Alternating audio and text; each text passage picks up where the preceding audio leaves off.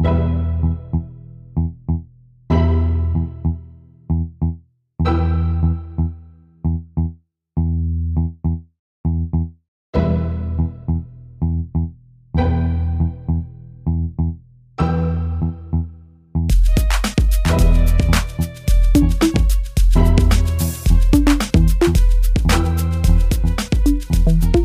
to Snippets of Hope, episode 14. Dreamt about publishing your memoirs or a new novel? Here we have part 1 of some tips and experiences from an author to get you thinking about it and possibly getting you on your way. We also hear a rundown to summer's top 10 gospel songs and, of course, wonderful words of encouragement. This episode reminds us that we all have a story to tell, and with each day comes an experience. So count today as another valued experience, and no matter what the situation may be, remember, there's always hope.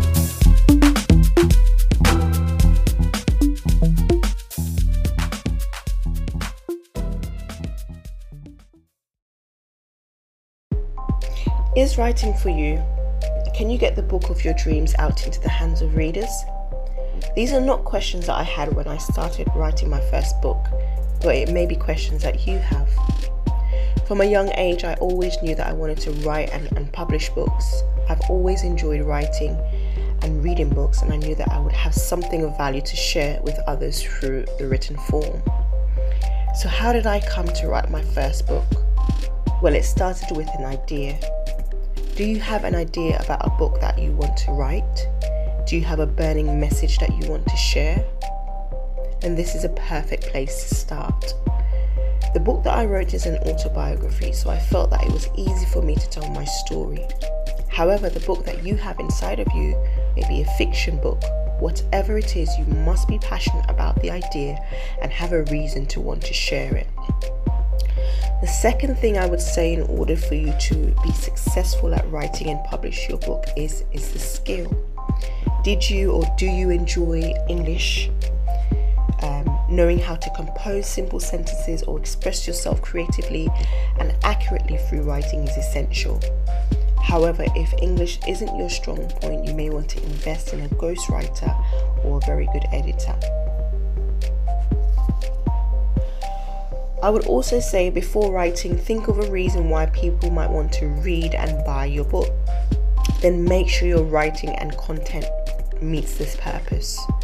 The purpose of my autobiography was for me to share my story and journey and to encourage others to pursue their dreams despite setback and rejection. And the content of my book reflects this accordingly. I would also advise you to have some sort of time frame in mind of when you want to complete the book by. So this might be maybe 3 months, 6 months to a year, and I would say work towards achieving that target. And you can do this by maybe working on your book daily, weekly, with that specific target in mind. To write your book successfully as well, I would also advise you to have some sort of structure before you start writing. Plan out how many chapters you want to write and what will be included in those chapters, as this will guide your writing process and keep you on track. Once you have finished writing, I would also say to you to seek out a professional editor. A professional editor will help you to spot and edit any mistakes that you very likely would have missed when you wrote your book. I pay for a professional editor via a website called People Per Hour. I would also say once you are happy with your edited book, get your friends and family to read it to give you feedback. Again, they potentially might be your target market. They are a fresh eye and they would help you to fine-tune your book and make it more relevant to your target market. So when it comes to publishing your book, there are different ways that you can do this, but the two main ways are usually traditional publishing and self-publishing. With traditional publishing, you send out your manuscript or sample of your manuscript to agents, and agents represent your book to publishers and publishing houses. So the way it works is that you try to send out your book to as many agents as possible, and the idea is that most agents tend to take a month to 3 months to get back to you to say whether they feel that your book is suitable for them and whether they feel that they can represent your book to a publishing house. This process can take up to a year, I've heard, because most agents, like I said, tend to take, on average, a month to 3 months to reply to you. And it can often involve rejection because certain agents are looking for particular things and your manuscript or your book idea might not match what they are looking for. So it's often advised to kind of fine-tune your research by looking at particular agents that work in particular genres or are looking out for particular things. For my first book, I self-published, which I'll come on to in a minute. But for this second book that I'm writing, I have aimed to get it traditionally published. So I have had the experience of drafting synopsis and book proposal, which has been a great experience, but I have found it quite draining as I have been sending out my samples of my manuscript to agents, and I haven't had much success in terms of an agent saying to me, we really like your book, we'd love to take it forward and represent you. And it's been almost a year or two now, and I almost feel like I just want to get my book out there, which leads me nicely onto self-publishing. With self-publishing, everything is totally in your hands.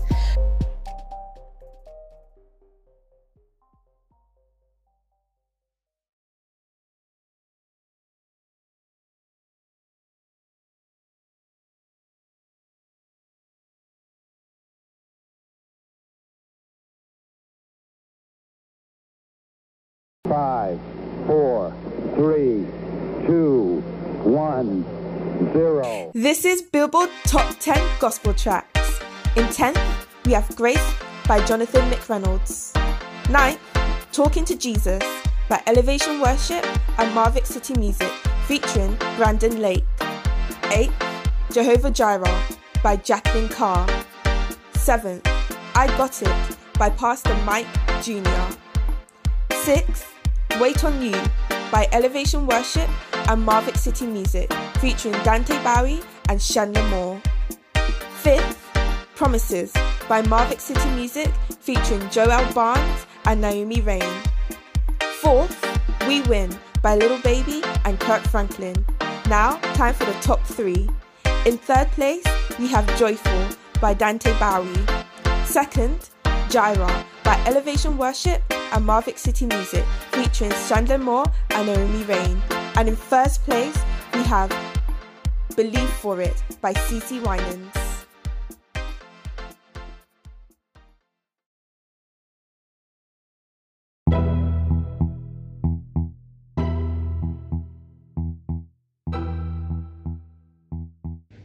It was early Monday morning, December 30th, 2019. We had just arrived into Antigua after spending the Christmas holiday in Montserrat. After not being back for a while and spending some time at home, I was overcome by a sense of sadness. Since it was so early in the morning, I dozed off and I was awakened by a scripture that I heard, Philippians 4:19. In a daze, I got my phone, Googled the scripture, and I smiled. At that time, I did not realize the enormity of the promise that God gave me that morning. In evaluating this promise, I looked at who gave it to me. Who is he? God. Do I believe him? Yes. Can he do what he said he will do? Yes. How? He's omnipotent, omniscient, omnipresent. Why? Because he loves me. Since that time, many situations have challenged me, and God has kept his promise. Throughout 2020, I have called upon Jehovah Zakard, and he remembered me and kept his promise. When I needed healing, I called upon Jehovah Rapha, and he kept his promise. When anxiety and worry threatened to consume me, I called upon Jehovah Shalom, and he kept his promise. When decisions needed to be made for which I did not have answers, I called upon Eldea, and he kept his promise. When my back was against the wall and there appeared to be no way out, I called upon Jehovah Garash, and he kept his promise. When I needed supernatural intervention in circumstances for which I was not equipped, I called upon Jehovah Ahmad, and he kept his promise. Need I mention Jehovah Jireh, my provider, Jehovah Sabaoth, the Lord who fight my battles, Jehovah Ab, the Lord my father, Jehovah Shammar, the Lord my keeper. He kept his promise when I called upon his names. There are layers to the gift of God's word that he personally gave to me that day. As I peel back the layers, I'm reminded that this gift is limitless. It is a gift that has helped me in the past, that is currently helping me, and will continue to help me in the future. What I read that morning became alive in my spirit and has since transformed my thoughts regarding life's challenges. Because Paul said, "And my God will meet all your needs according to the riches of his glory in Christ Jesus." Philippians 4:19. As just stated on Sunday, June 6, 2021, God is moved by the misery of his people, and he bears his holy hand to fight for you. Trust him.